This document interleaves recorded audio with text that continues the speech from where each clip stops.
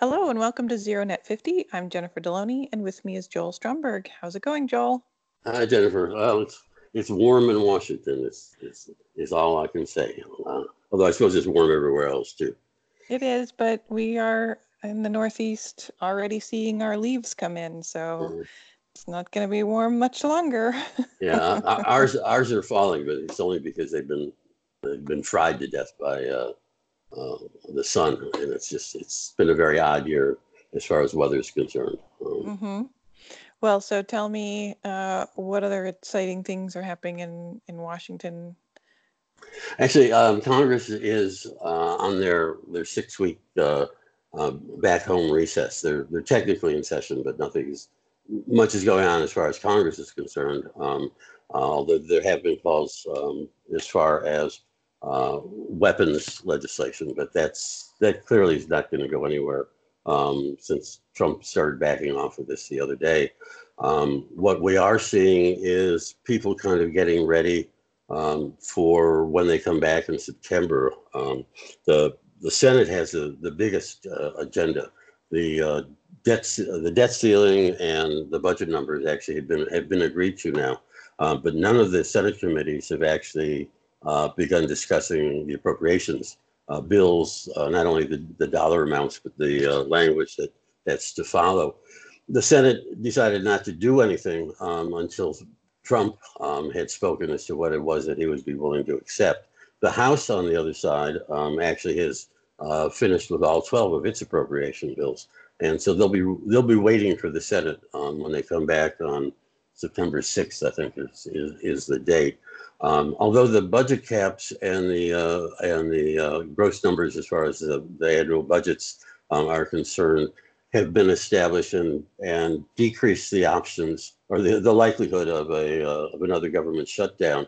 It's still possible, and what we've seen in the last couple of weeks is that President Trump is become, I guess, more Trumpian. I don't know exactly how to describe that Uh-huh. than he has in the past, and it's clear that he's loaded for bear, so to speak. That, I mean, he's not happy with the world not paying attention to him, whether it's about buying Greenland or talking about why is it that that guns shouldn't be somehow regulated.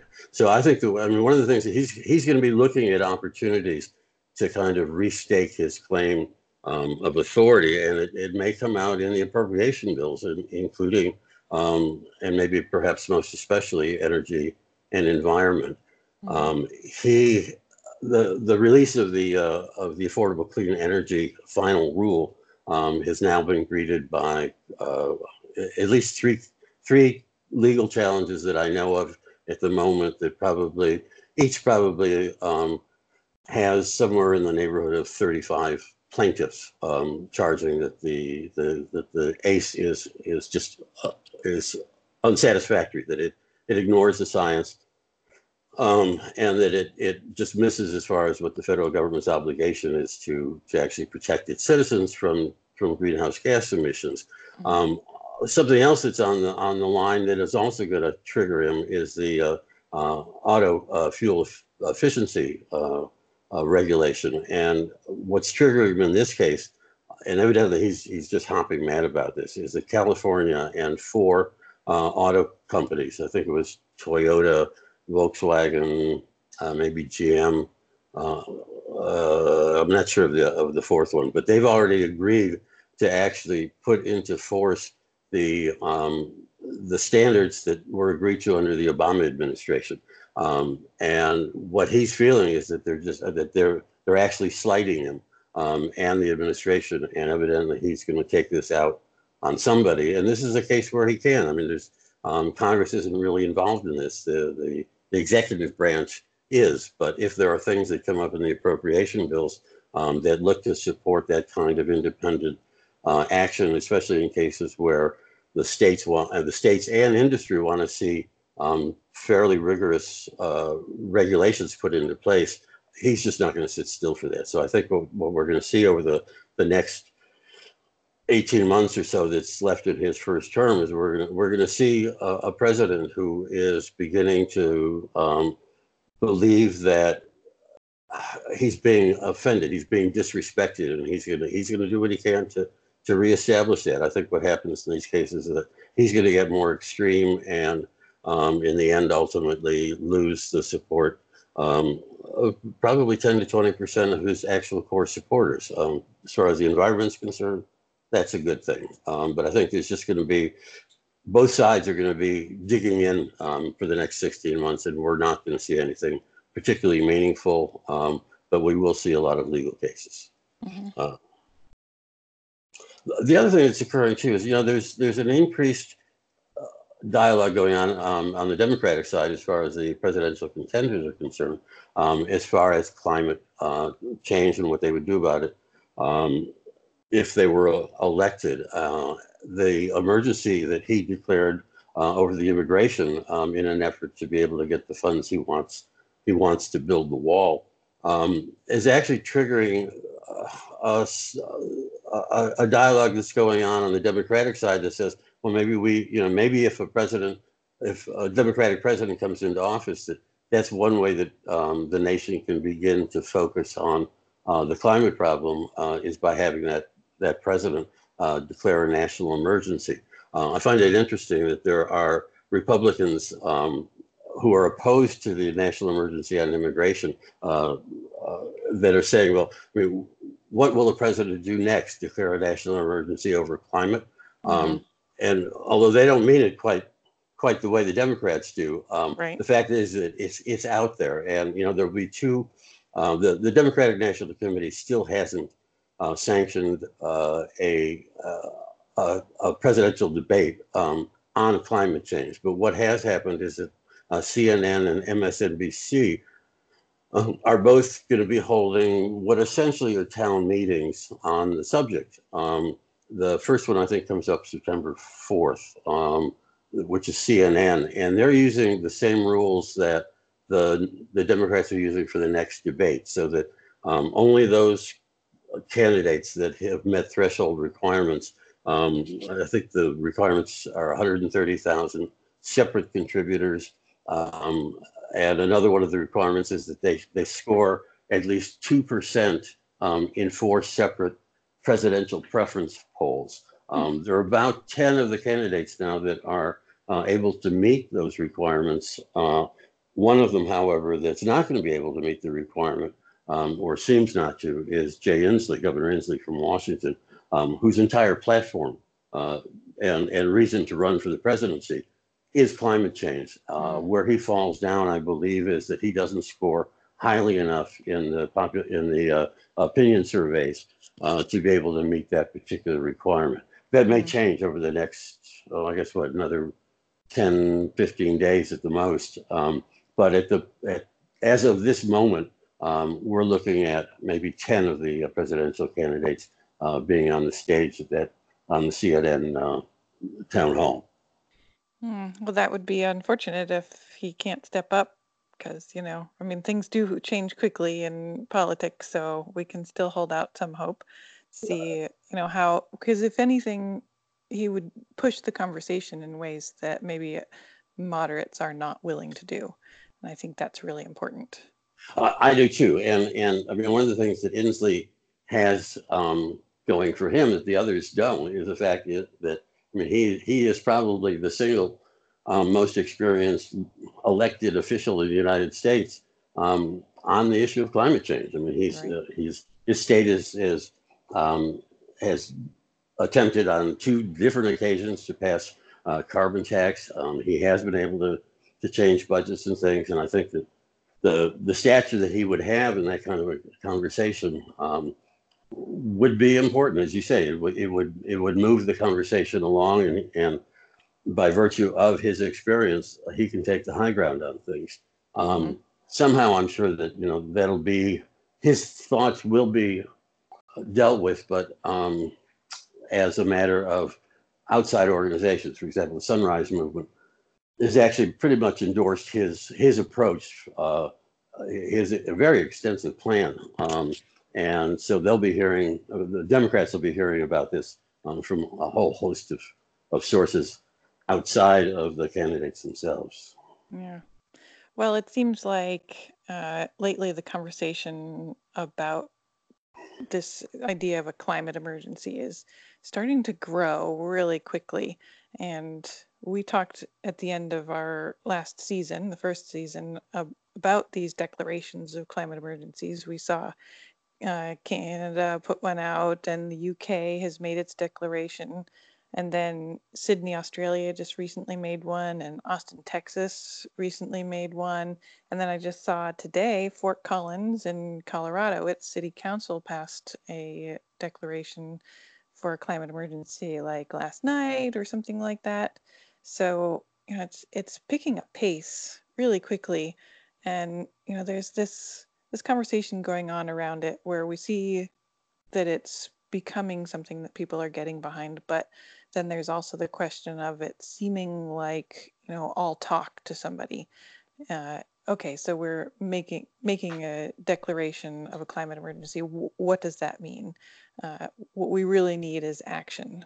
We saw in July, Bernie Sanders and Ocasio-Cortez introduced a climate emergency resolution, and it's gone to the Senate Environment and Public Works Committee. And even if it goes no further than that committee, it represents what that step towards a national climate emergency in the US could look like. And it sets the parameters in no uncertain terms. So if you read it, it just points out in bullet points, what it means to say we're in an emergency. But it does not, of course, say anything about what are we going to do with it. But the power of a resolution, in my mind, is that the declaration of emergency forces the government or a community to admit to the problem. And then once that problem is acknowledged, they have the grounds to take action to resolve it. And if they don't take action, more importantly, then there's a certain amount of culpability of being inactive in the wake of acknowledging that problem. So the community that's behind those elected officials can say, we're going to make a vote of no confidence in you because you said one thing and we're not seeing any forceful movement behind it. I think that's right, and I think that's right. It's certainly a messaging tool that could very well become very important as we go forward in the next few months. Language actually seems to be something that's coming into the dialogue. There are actually now conversations going on as to how do you reference climate change in news columns or in reporting or in organizing. Do you declare it a crisis? Do you just talk about global warming as a phenomenon? How in fact do you kind of begin to describe this? And some of the conversations are, they're interesting in the sense that some people are saying, well, the word crisis shouldn't be used because what's going to happen is that it's basically going to bum people out. If we're in a crisis situation, then it's already too late to do anything about it. And I think that part of the dialogue, again, that's going on now, and I see this as a very positive thing, is how in fact do you begin to describe the situations in a way that people understand the seriousness, but are not so overwhelmed with the circumstance that they just don't see any way to deal with this. I noticed in a couple of articles that I read this week that certain radio stations and TV stations are actually putting out memos to their staff saying, you can use the crisis under these circumstances. You use climate change and different set of circumstances, and that focus again, I think, is going to translate well. But as you said, what do these things mean legally? And that's something that is yet to be determined. In all cases, I think that whether it's Austin or Australia or here in the United States, that these are non-binding statements. What they are they're statements of a situation, and they kind of provide an overview of the problem and begin to set a context within which solutions can be discussed. And again, I think it's extremely important, and it's important from the beginning of the dialogue, rather than having to hear from people that have been in the trenches, so to speak, and say, my God, don't you understand what I'm saying? It chases people away. I mean, that kind of extremism. So I think that Mm-hmm. that Mm-hmm. the emergency context and getting people motivated and expanding the conversation is really good. In the case of the United States, the case that actually will decide whether or not a Democratic president, or for that matter, if a different Republican that actually believes that climate change has occurred, gets elected Right. and then becomes willing to do some kind of executive uh, uh, declaration of an emergency. The issue is not actually has never actually been decided in this country. In most cases, emergency declarations, at least since the 1976 Emergency Act was written, most declarations of emergency have to do with freezing property of foreign operatives, if you will. Mm-hmm. In 2009, Obama had declared an emergency for swine flu, but there were no specifics in that. And the case that is now going to go to the Supreme Court sometime in the next number of months. I don't think the timing on this actually has really been nailed down.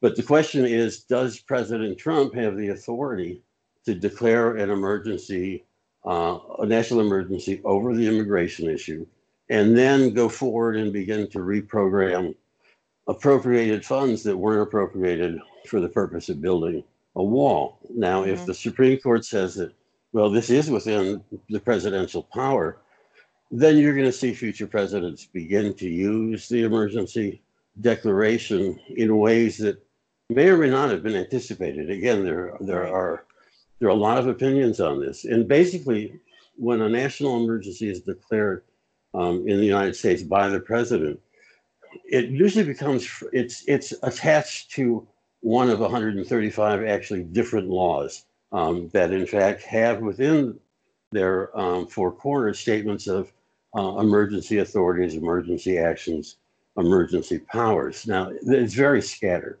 and certainly there's none that actually talks about climate change as such. There are several, for example, that indicate that the president can deal with transportation issues under certain circumstances, and it's actually no more specific than that. So I mean, would Trump move to do something about changing traffic patterns or something, or a Democratic president use that wording to say, okay, well, from now on, it's all electric vehicles, or to indicate that the fuel efficiency standards need to be knocked up by another 10 miles per another 10 miles per gallon sort of thing.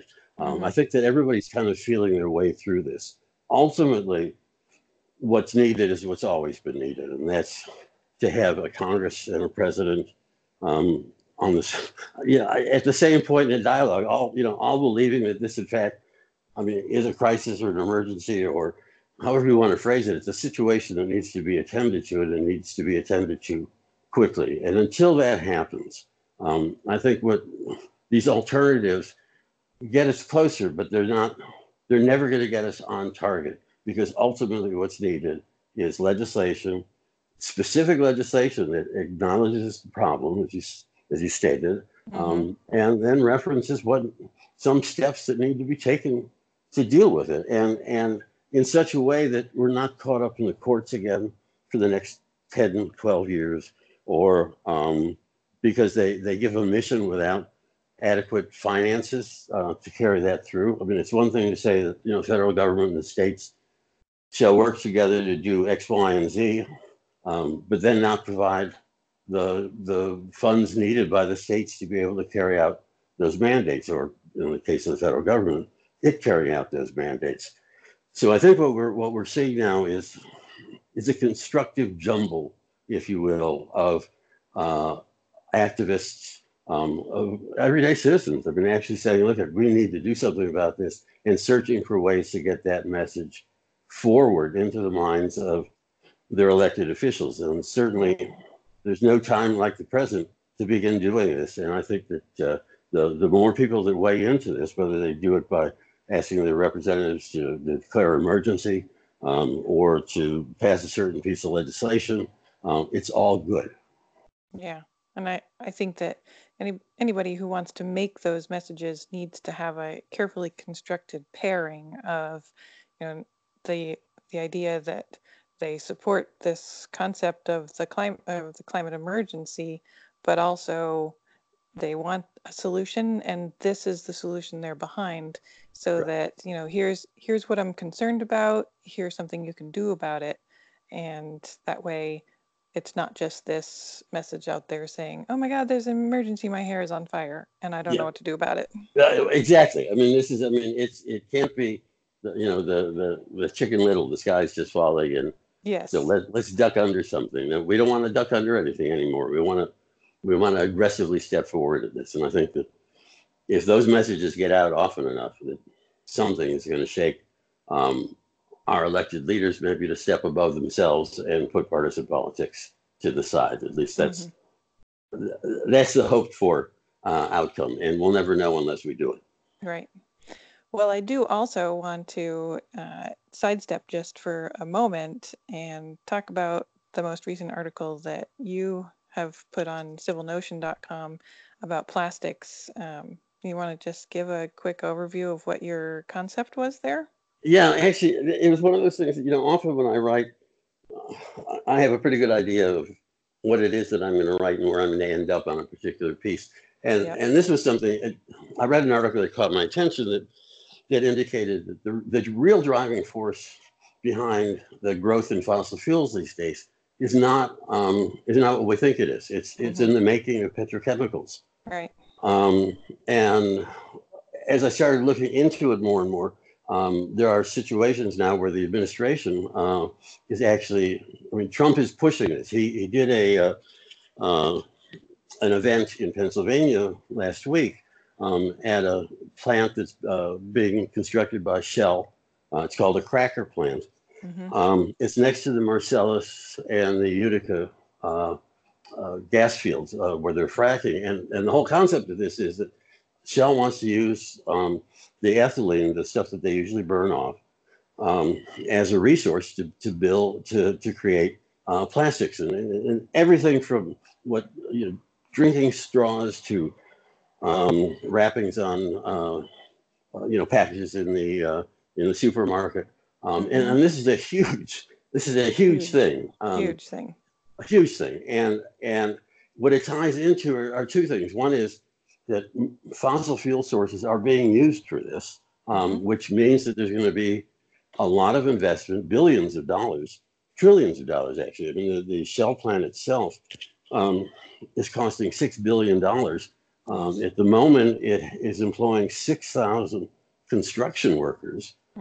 It's ultimately going to have 600 permanent employees, and it's very consistent with the administration's efforts to turn Appalachia into a natural gas hub. Obviously, coal is not coming back in these districts, so I think that what we're seeing here is our industries in the oil and gas fields who are looking for new ways to create income. We're looking at an administration that is very positive on fossil fuels, can't save coal, but they sure can save natural gas, and they keep pushing for this, doing infrastructure projects. And we're going to be committed to making products that are bad ultimately for the environment. I mean, natural gas is better than coal, and I suppose plastic straws are better than something else. I don't know what, actually. And I don't know either. But, yeah, right. But I mean, it has to have some purpose. And oddly enough, this has been done a couple of in the UK, for example. They've outlawed, I believe, plastic straws, and now consumers are complaining because they don't think the paper straws work well enough. And so we're going to kind of get these kind of conflicts going. I was amazed actually at where this article took me, and I was very pleased that it did. I'm going to follow it up because the other thing that it's associated with is, what do you do with the trash? And I mean, one of the statistics I came up for in doing the research on this article is that enough plastics are dumped into the ocean each day that equals all the plastic refuse of New York City on a given day being dumped in. So I mean, we're Right. talking about A lot. billions and trillions of Yeah. tons of this stuff. Yeah. And now the country, I mean, China had been a very important actor in recycling. I mean, not only the United States, but the UK and other nations were sending their plastic refuse to China for recycling. They won't Mhm. take it now. Yep. So now, again, what we're having is we're creating a situation that's creating a demand for fossil fuels that we know creates global warming, and we're crapping up the environment with a material that nobody wants to take anymore to recycle. So, Yeah. so what do we do about this? And again, I think this is an aspect when we talk about climate change and we talk about sustainable environments, we have to Yeah. talk about more power sector. Yes, exactly. And that's one of the things I think that has been important in our conversations for this podcast is getting beyond the energy conversation, because I feel like everybody has a really good idea on that. But then you come around to discussions of the plastics life cycle, everything from getting it produced to what do we do with it on the back end, and does it do any good to incinerate it? Well, no, it doesn't, because then that sends particles into the air. And, there's a whole life cycle conversation that has to be had about plastics and what we're going to do, and how quickly we can get there. That's exactly right. I mean, one of the things that I mean, I was kind of horrified by, if you want to know the truth, was the the Guardian had run a series of articles on trash Mm-hmm. a couple of months ago, and one of the things that it mentioned was that black plastic, the like you Yep. get in the meat trays that you would buy and Sure. in the super, it can't be recycled. Yeah, I know. Well, But they don't take it at my recycle place. well, I mean, here in Virginia they took it, but they didn't tell you that they couldn't do anything with it. I mean, so Right. why separate it is one of the questions. And Yeah. now what's happening in Virginia is we just got notices on that the glass will no longer be recycled in Virginia. And Right. I thought I mean, all the materials, Right. my Why guess would have been glass? glass, right? I mean, it's sand, right? Silica. Yeah. But now that's happening. I think one of the things that needs to be added to the conversation, not just generally about trash, but what does it mean to recycle and Yeah. what is it that can't be recycled? And maybe we start by limiting um, options only to the kinds of materials that can be recycled. And Yeah. so this is a conversation that needs to take place, and it needs to be attached to the transportation and electric sector, and it all needs to be discussed together. Because if what happens if you don't, then the pieces aren't going to fit when all is said and done. And all the efforts on one hand are going to be offset by what you didn't do on the other. Yeah. Exactly. I think that's a valuable point. And all right, well, so that article is at civilnotion.com right now, so people can go there and dig in a little more. I mean, it has a really strong focus on uh, Trump's approach, so I think that people should read that. But I'm going to come back around now to what we were talking about for the climate emergency. And I just want our listeners to know that Zero Net 50 now offers a place where they can take a climate emergency pledge. And this is at a personal level. This is at, the individual level, promising to reduce emissions through a variety of actions, and then also committing to contacting government leaders to demand that they declare a climate emergency for towns, cities, states, and the country. The pledge page also has a series of letters that can be used as a template, but I think it's important to remember to pair those letters with concrete actions that can be taken by government officials. So go there, take the pledge, and that can we can also access that through civilnotion.com. So that's all I have. Many thanks to our listeners for joining us today. And of course, thank you, Joel, for your Thank quick you, update Jennifer. today. Yes. And everybody have a great day.